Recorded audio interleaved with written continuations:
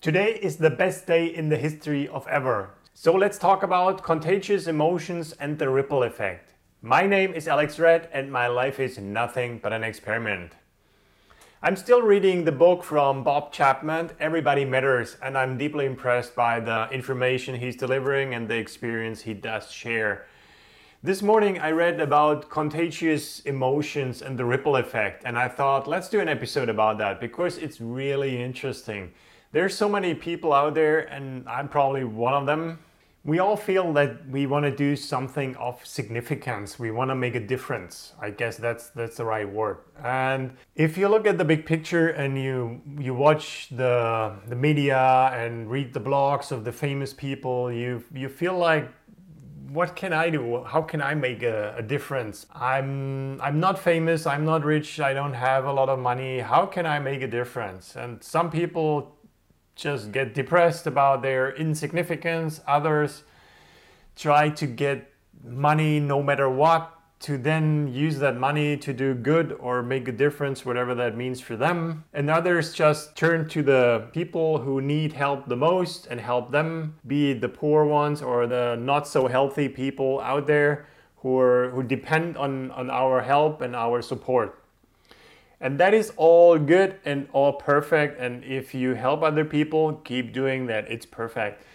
For everybody else out there who didn't find their way to make a difference or feel significant yet, this podcast might give you a hint and a perspective and maybe helps you change your attitude a bit towards something that helps you and other people as well. So let's jump back into that contagious emotions and the ripple effect. You probably know when you come into a room or even a company, we're a business here, right? So let's say you come into a new company.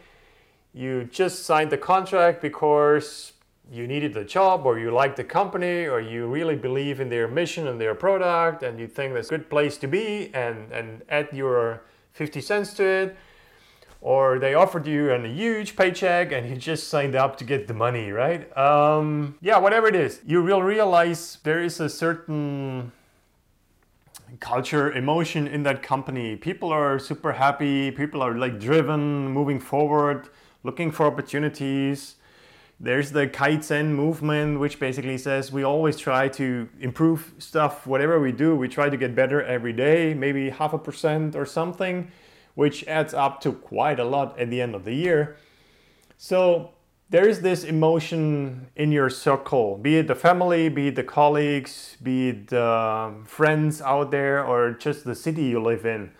There's this spirit out in the air and it's contagious. If everybody around you is frustrated, depressed, grumpy, blah, blah, blah, at the end of the day, you will be grumpy, depressed as well. And that's what Bob Chapman talks about in his book. He says employees come into the company to spend most of their awake time there, which is 8 hours, 9 hours, 10 hours for most of us. So we should not let them leave in a bad state of mind or with a bad emotion, because then they deliver this emotion back to their significant other, to their kids, to their family, to their friends. And as you know, like one grumpy guy can ruin the whole party if he does it right and he really tries hard. So you need to understand the importance and the significance of yourself and how you act in the context of the company, especially if you are the manager and the leader. It's your responsibility to make the lives you work with better and to help them leave the company at the end of a workday with an emotion, in a state of mind that is positive, forward-looking, and keep in mind that this is contagious. So even if you have a team of 5 people, they go home to their family. So one wife or husband might influence 2, 3, 4 people in the family, and these people then spread the emotion further to their friends. So you're not leading 5 people, you might actually influence 100 people and even more of them. Be aware of that significance you have and that impact you have, and make sure you use it wisely and you watch out for what feelings and emotion you cause in other people. And this is called the ripple effect. You make a small wave and this wave lives on, even though that person Even your employee, he has already forgotten why he was grumpy yesterday because you did something or mentioned something he didn't like, blah, blah, blah. He forgot that grumpiness, but he passed it on to his wife or husband. They passed it on to their kids. They're now sitting in school and they're not listening to the teacher because they're grumpy. They think, why is my mother mad at me? I don't understand. I haven't done anything. And so they're not listening to the teacher. They get bad marks and they might have trouble graduate or something. So that ripple effect, it lives on. You already forgot it, but you passed it on and other people have to deal with what you just caused, like as a source of emotion. And you need to be aware of that, and that's also why you have to pick wisely the people you surround yourself with. That doesn't mean walk away from everybody that is grumpy. Try to make the grumpy people happy. That's impact. If you just stick together with like-minded people, it becomes like a what's the right word for that? You live in a filter bubble, right? Basically everybody is super optimistic, and at one point you start to ignore risks and challenges and you fall off the cliff all of a sudden because you ignored everything. You're so busy feeling positive that you ignore all the negative, and that is also not healthy. So the biggest impact you can have is find someone who is grumpy and make them smile. That's the biggest impact you can have. And as an entrepreneur, as a business person, maybe even as a business owner, and that is something that Bob Chapman again wrote in his book, and I was like, yeah, everybody who owns a business should read this. It's so important.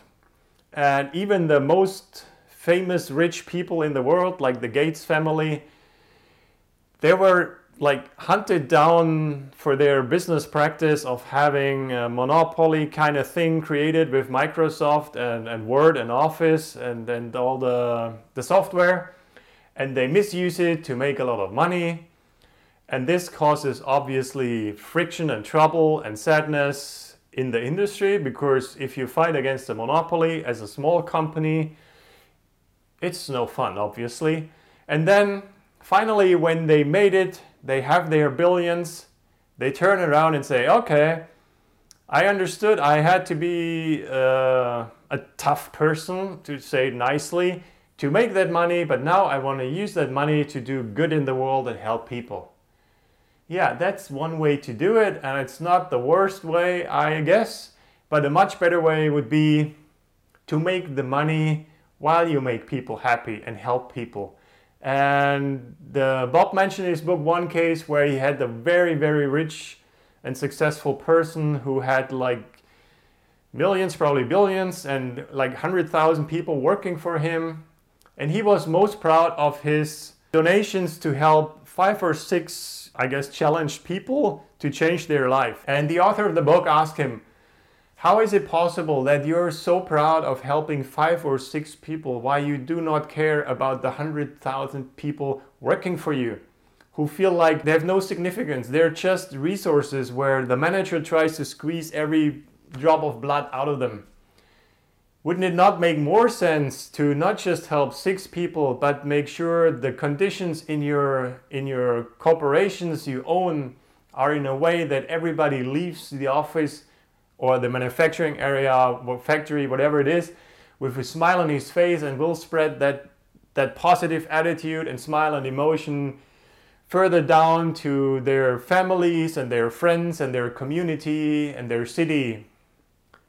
And from what he wrote in the book, there was a lot of silence after he proposed that or dropped that thought to that person. And in the end of the day, his partner in the conversation he saw the picture and the vision and the idea, and he had to admit that it's actually a very tempting idea. Instead of helping 6 people and feeling good about it while squeezing the blood out of 100,000 people, why not turn the ship around and try to help the 100,000 people you have easy impact because they work for you. They spend 8 hours a day in your company. You have so much chance of impact, of positive impact.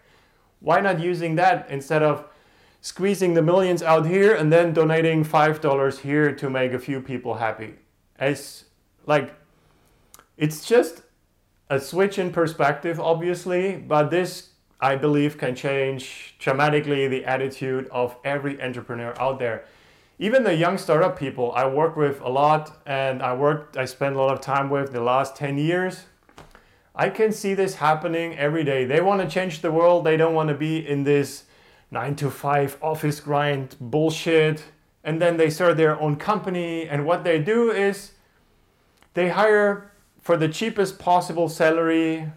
Best case for them, they find an intern who works for basically free, just demands some breakfast and a coffee and a nice desk and the name of the company on his CV, and that's it. And he's lucky and happy. So they already start squeezing the money out of their fellow dreamers in the startup community when they start the business. I read an article 2 days ago that a management position in the startup community earns pretty much 50% of what you would earn in the industry. So I'm asking you, does it make sense to pay people only 50% and give them an idea or a dream or a vision of changing the world, knowing you as an entrepreneur will definitely know that 89% or 98% of the startups eventually fail?